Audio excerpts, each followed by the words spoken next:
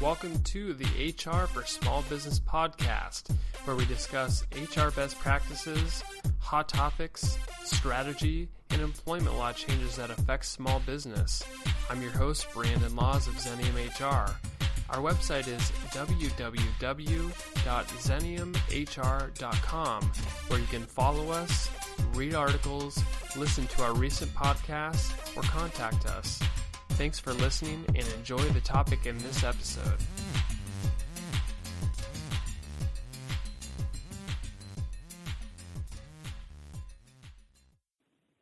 I'd like to welcome Iris Tilley to the show today. Iris is an attorney at Barron Lehman LLP in Portland, Oregon, and specializes in ERISA compliance, employment law, advice, and litigation, and much more. Welcome, Iris. Thank you for having me. Today we're going to discuss one of the hottest and most confusing topics in the business world, which is the Patient Protection and Affordable Care Act, which to most people is known as healthcare reform. Iris has become one of the most well-known experts on this subject in the Portland area and regularly speaks to business leaders regarding the upcoming changes. So Iris, there's so much information out there, so let's try to simplify it a little bit. At the basic level, what should an employer know up to this point? So we're looking back when it was passed 2010 up till 2012. I think the biggest thing that employers need to know at this point is that healthcare reform is happening. It's moving forward. At this point, the Supreme Court decided earlier this year that it is constitutional. And if we do see any type of repeal of the law, it won't be until President Obama's administration is done. So all these changes in 2014 and looking forward to, these big shifts that are going to take place in the insurance market, we're actually going to see them happen. And so I know a lot of employers have kind of been holding off with some concern that maybe things will change or hoping that things will change, but it's full steam ahead at this point. There are some requirements for 2013. What are those requirements for employers? For 2013, the big changes are, the first one that comes up is actually the W-2 reporting requirement, and this is for your 2000 dues. And for the first time, employers are going to be required to report the cost of their group health coverage on those W-2s. And these are the 2012 W-2s that employers are going to be issuing in January of 2013. Any W-2s that were issued during the middle of the year in 2012 didn't in any way have to have this reporting. But what this reporting is it's both the amount that the employer pays and the amount that the employee pays. And it's for all major medical coverage. And then the IRS has put out, but generally most of your general medical benefits are included. There are some exceptions for if you have a dental plan that's not bundled with the rest of your plans, and there's an exception for that as well as some other types of coverages. But that's a big requirement that employers have had to make some shifts on. It doesn't actually at this point change the taxability of coverage, but it is going to be a result. And then in addition to that, we have the new Medicare tax. And this takes effect as of January 1, 2013. And the new Medicare tax is a tax of 0.9%, so just under 1%. And how employers have to deal with that is that they actually have to take the tax off any income that an employee earns over $200,000. The actual tax is kind of broken up and has different limits based on filing status, but the IRS realizes that employers don't have filing statuses for their individual employees. So the IRS has just said $200,000 and up tax has to be. And so those are kind of two of the big employer side requirements for 2013.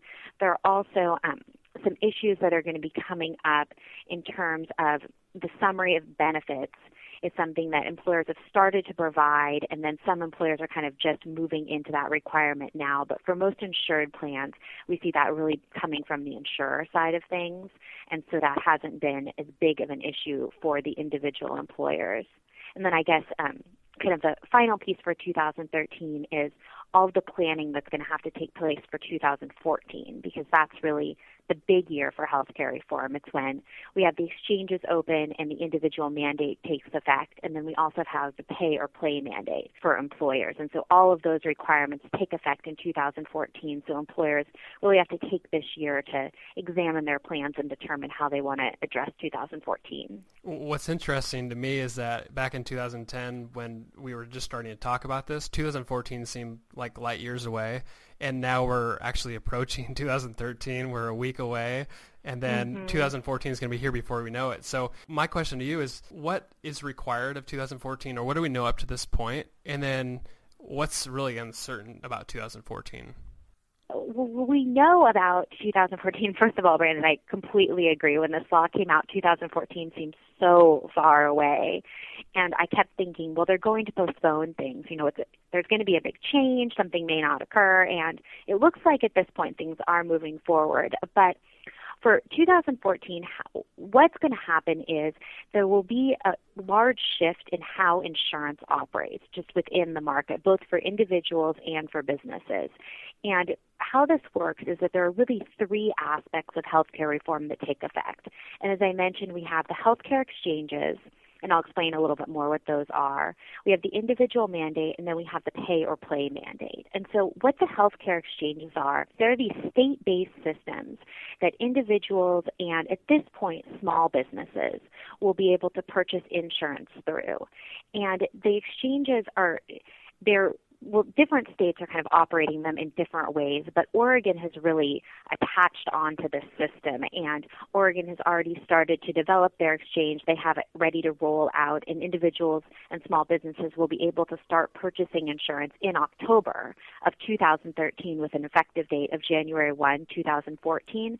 Other states have deferred to the federal government, and so the federal government will be providing a state or an exchange system for those states, but all states will have access to some type of exchange, which is really, it's an insurance clearinghouse. And the idea is that whoever is purchasing the insurance, whether that be an individual or a small business, that they'll be able to compare policies and ultimately get what is supposed to be a better rate on those policies, because we'll have the volume of all of those individuals and all of those small businesses purchasing through the exchanges. I mean, it definitely remains to be seen how ultimately well this will work and what kind of rates we'll be seeing. But the goal is that we'll be seeing some economies of scale. One of my questions for you was going to be on the economic side of it. When you have an exchange and they're actually competing with the private market, what do you think it's going to do to the price levels? In the private market, I think what we're going to see is that pretty much all insurance for individuals is probably going to move toward the exchange. We'll have some specialized plans or potentially, more premium plans that will be available outside of the exchanges, but the private market will probably ultimately really move toward the exchange model. It's interesting because the exchanges actually require a lower level of coverage than most employer plans provide at this point. In order to qualify as an exchange plan, you have to provide 60% coverage, which I think if most listeners were to look at their employer-provided plan, they'd see that it probably covers more in the range of 80%. And so it's a lower level of coverage, but we're going to be seeing tiered plans on the exchanges. And ultimately, I think that most of the small employer market and then also the individual market will end up transferring over to the exchanges just because it will be too much for most of these health insurance companies to be operating with that many different plans. They'll just end up losing some of the economies of scale on that. And so in that effect, the pricing is going to be driven by what that pricing is on the exchanges. Can you talk a little bit about the penalties? I keep hearing that as if an employer doesn't offer a certain plan, if they're at a certain threshold of the number of employees, that they could incur some penalties. So maybe you could elaborate a little bit on that. So the penalties, I think, are probably one of the scarier pieces for the employers who I deal with. And how the penalties work is that there are three different kinds of penalties. And there are a lot of pieces of healthcare reform that kind of require you to get out your 10-key calculator or remember your algebra. And this is one of those. And so how it works is if an employer elects not to offer coverage, and when I say coverage, I mean health insurance, or health insurance that kind of qualifies for what the requirements are. But if an employer decides not to offer coverage and that employer has 50 or more employees, then that employer may be subject to a penalty. And what the penalty is in that particular case is it's $2,000 per employee, except for you get the first 30 employees free. And you're only required to pay the penalty if you have at least one employee that goes out and buys coverage from the exchanges and gets a tax credit or a subsidy. And so usually what happens is if you have some lower paid employees, those employees are likely to go out and get that assistance in order to purchase coverage through the exchanges. And then you would have this trigger of $2,000 per employee on all of your employees minus the first 30. And so I know it's kind of a funky little math equation, but that's how the penalties work if you don't offer coverage. If you elect to offer coverage, but that coverage is insufficient, and it can either be insufficient because it's considered unaffordable under healthcare reform, or it's insufficient because it doesn't cover that 60% of essential benefits. In either of those situations, the penalty works a little bit differently, and it's triggered by if any time an employee goes out and purchases insurance from the exchanges and gets either that tax credit or the subsidy again, and those are driven by income. Then in that particular situation, the employer would have to pay $3,000 per employee who actually purchases coverage through the exchange. So the distinction is if you don't offer coverage, the penalty is a little bit lower, but it would apply to all of your employees minus the first 30. If you do offer coverage but it's insufficient, the penalty is $1,000 higher, but it would only apply to those employees who actually go out and purchase the coverage. Let's take a step back, and from a reporting standpoint or just from kind of an analysis standpoint, what are employers doing? Maybe nothing at this point, but when they get to that point where they're going to either elect to choose the exchange, go on the private market, or maybe not offer coverage at all, how does that all work, and what do the employers need to do? How we've been talking to employers about this is the first thing to do is really to look at look at the number of employees you have. And if you have less than 50 employees, then the decision is really just what makes the most sense for you from a monetary standpoint, because you don't have to worry about penalties at that point. And if you're an employer with 100 or less employees, you'll be able to purchase coverage through the exchanges right away if that makes more sense than going through your broker. And so that makes for the analysis to be a little bit simpler. For employers who are actually considering dropping coverage, then it takes a little bit more of a consideration of your workforce. I mean, how these penalties work, they're so low that in pretty much every instance, an employer is going to be paying less if they pay penalties than if they pay for health insurance coverage. And that even takes into account the fact that the penalties aren't deductible from a tax perspective, and health insurance coverage is. It's just health insurance coverage is expensive. And so from just a straight dollars and cents perspective, most employers see that they're better off dropping coverage. The issue is that not all workforces will really tolerate that type of behavior. Some employees may choose to leave for a competitor. And so what we find is that most of our clients are either thinking about looking at purchasing coverage through the exchanges, or they're having a little bit more of an interactive conversation with their employees to determine whether or not those employees would be comfortable making a purchase through the exchanges. I suspect that we're not going to see a lot of employers really make that move immediately in 2014. They're going to want to wait and see how the exchanges actually work and whether the coverage seems to be something that's palatable to employees. And then moving into 2015, we might see more movement. I was going to say the same thing. I think from a cost standpoint, it makes sense that for the employers over 50 that they just take the penalty. But speaking from the HR side of things, culture is huge. And I think employees would be likely to move employers if they're not getting the full benefit package and having the answers right there at the office. No, that's absolutely true. And that actually kind of leads into another piece of all of this, which is the non-discrimination testing.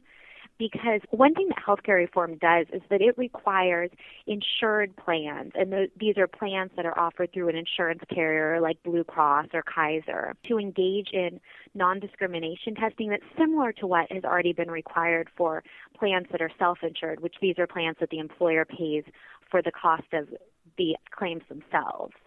And we've been waiting on regulations on this, and so it hasn't gone into effect.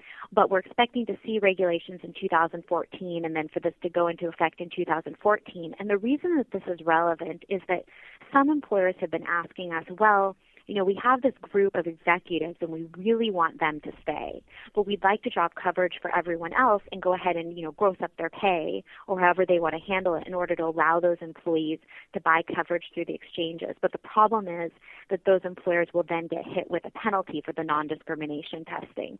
And so it adds another kind of wrinkle to that HR analysis. Yeah, and from the administration part of the discrimination testing, how are companies going to be responsible for something like that? Is it a monthly report? Is it just at open enrollment? Employers are submitting who's electing and who's not? How does that work?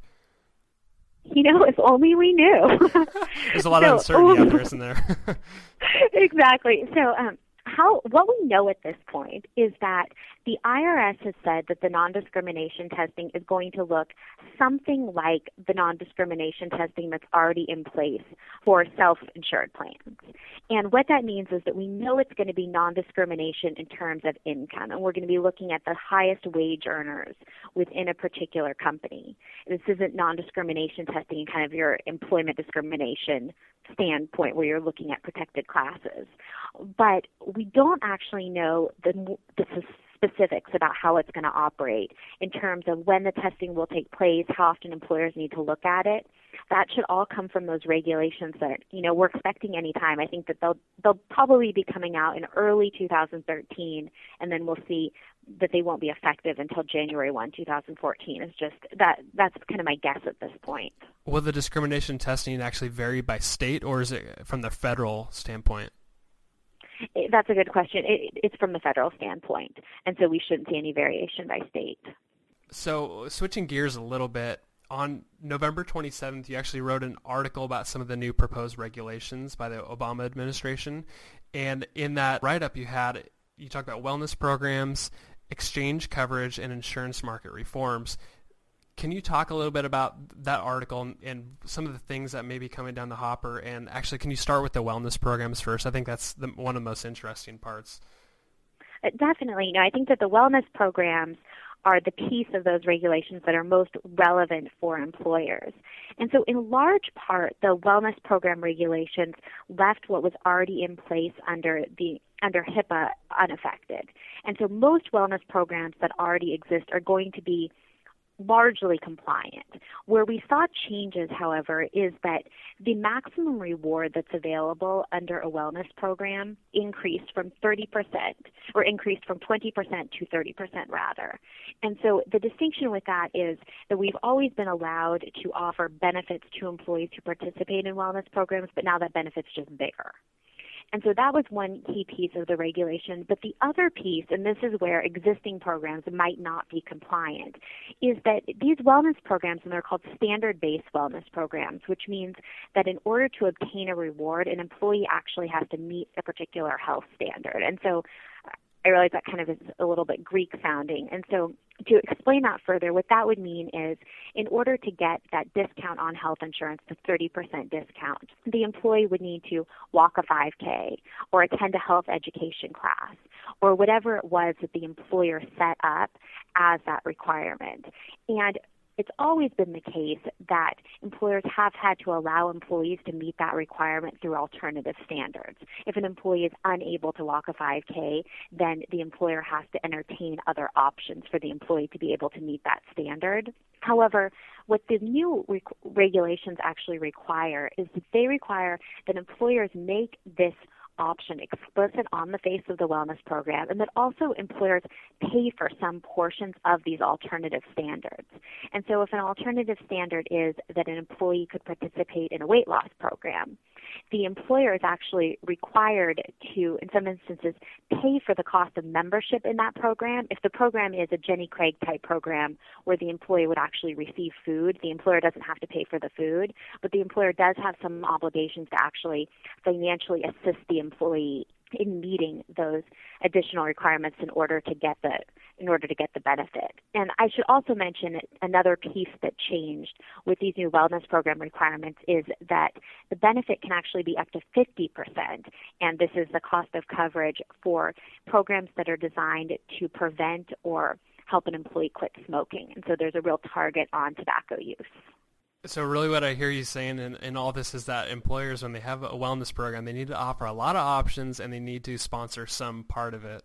Because if you have minimal choice for somebody who really can't do a certain part of it, that you're going to put a target on your back for some sort of penalty. Is that kind of what you're saying?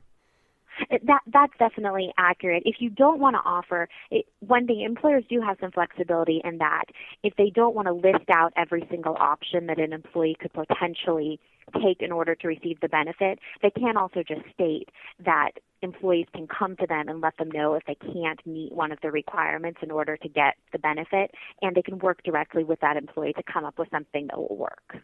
For employers who are actually in the midst of launching a formal wellness program, what sort of things do they actually need to keep in mind when they're going to launch it? I would say that one of the key issues is just don't rely on a stock document that already exists. I know that there are various wellness programs that you can find via Google, and they're just not going to be updated for the new requirements. So the key issue is just making sure that the information is updated.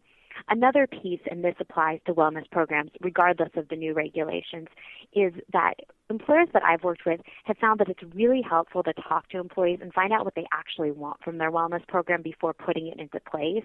It can seem like kind of a hassle to go around and survey people or have meetings. It can seem like a lot of process. But we've found that wellness programs are far more effective in helping employees actually stay well, not miss that work time, and be more productive if they include benefits that employers are actually really interested in. Anything else about the article that you wrote on the exchange coverage and insurance market reforms? One other piece that was kind of hidden in the midst of the regulations is a requirement that insurers pay a special fee. And so how this fee works is that it's a $63 fee per participant in the insurance plan. And the fee is actually designed to cover pre-existing conditions because health care reform contains a requirement that starting in 2014, insurance plans cover pre-existing conditions, which historically they've had some rights to exclude some of these conditions. And so in order to help pay for that, there's a $63 fee that starts taking effect in March.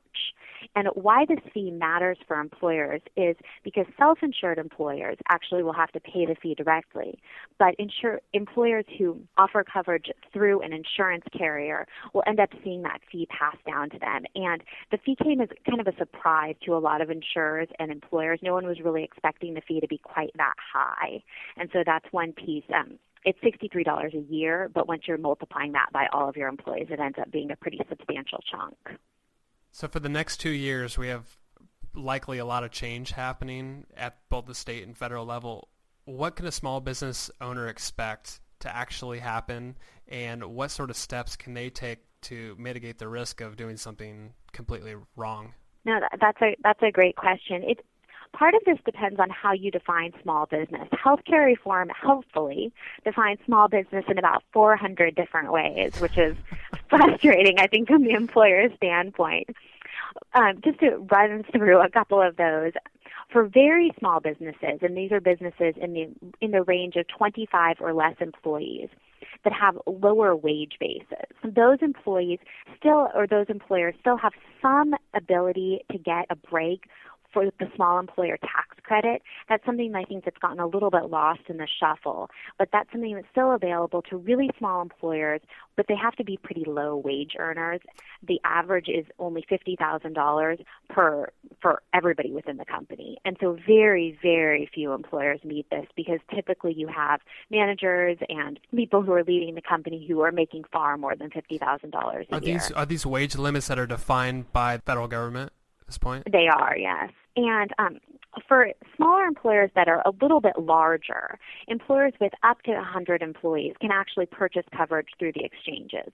So one easy way for a smaller employer to know that they're complying with healthcare reform is just to go ahead and look at purchasing coverage through the exchanges for 2014, because they'll know that those policies meet the required definitions for essential health benefits, that they provide the level of coverage that's necessary. And then beyond that, if they want to provide additional benefits to certain key employees, there are always ways to do that on a post-tax basis. And so employers can kind of supplement their coverage through those type of mechanisms. In order to just retain a compliance standpoint, I mean, one thing that small employers can do is they can just make sure to do a lot of reading. And there's a lot of information available that is not necessarily accurate.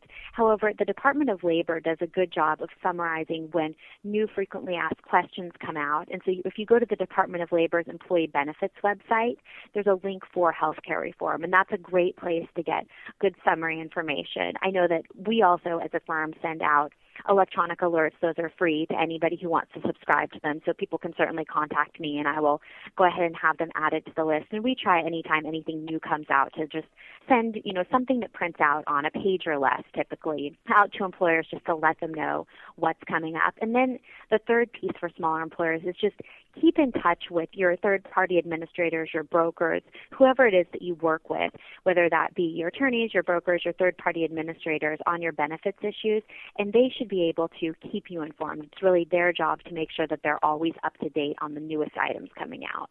One little piece that we really didn't touch on, or maybe you did a little bit, was the definition of a full-time employee. Is that different than, so let me retract that a little bit. Does the federal government or this at the state level, do they define a full-time employee differently than what an employer may define it in their handbook? Yes, that's a huge issue. And so the full-time employee, for the purposes of healthcare reform, is somebody who works 30 hours per week. And this is relevant for several points of healthcare reform. The first being that a full-time employee who's offered coverage, a lot of employers define full-time as 32 hours per week, 35 hours per week. After January 1st, 2014, it's going to be 30 hours per week. And that's relevant for who you offer coverage to, but it's also relevant for the way that you count your employees to determine whether or not you have 50 employees for that penalty provision, for that cutoff. And how that works is that the IRS actually has employers take all of their part-time employees and add up their hours, and then you aggregate that out to determine how many employees you have who are working 30 hours per week. So you may have 20 part-time employees, and those part-time employees may equate to 15 full-time employees. And you actually have to take that 15 number and add it on to your other full-time employees to determine whether or not you have 50. Anything else that employers should know? I know this is just overwhelming for a lot of people, and they don't know where to go for a lot of this information. So what's a good step for just understanding this in general? I think first, the key thing to remember is we're still waiting a lot of clarity on this. And so there will be a light at the end of the tunnel. As we see more regulations come out this year, employers are likely to hear a lot less from their guidance, from the people who are guiding them in this process of, I don't know, or we don't know that yet, and a lot more of this is actually how it's going to work.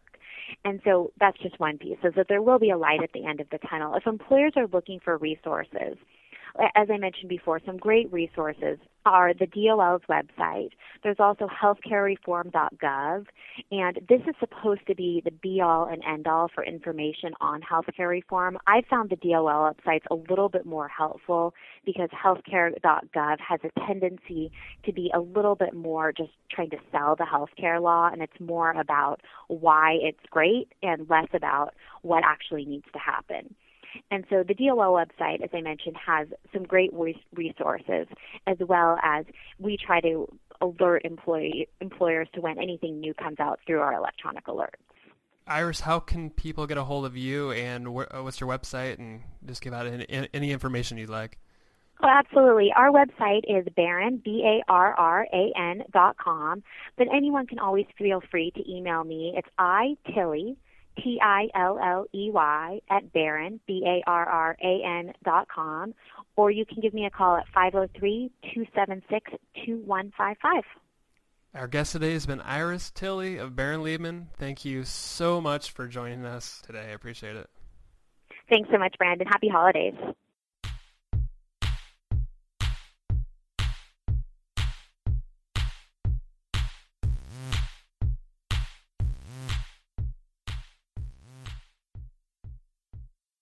This podcast is produced by Xenium Resources, Inc., all rights reserved.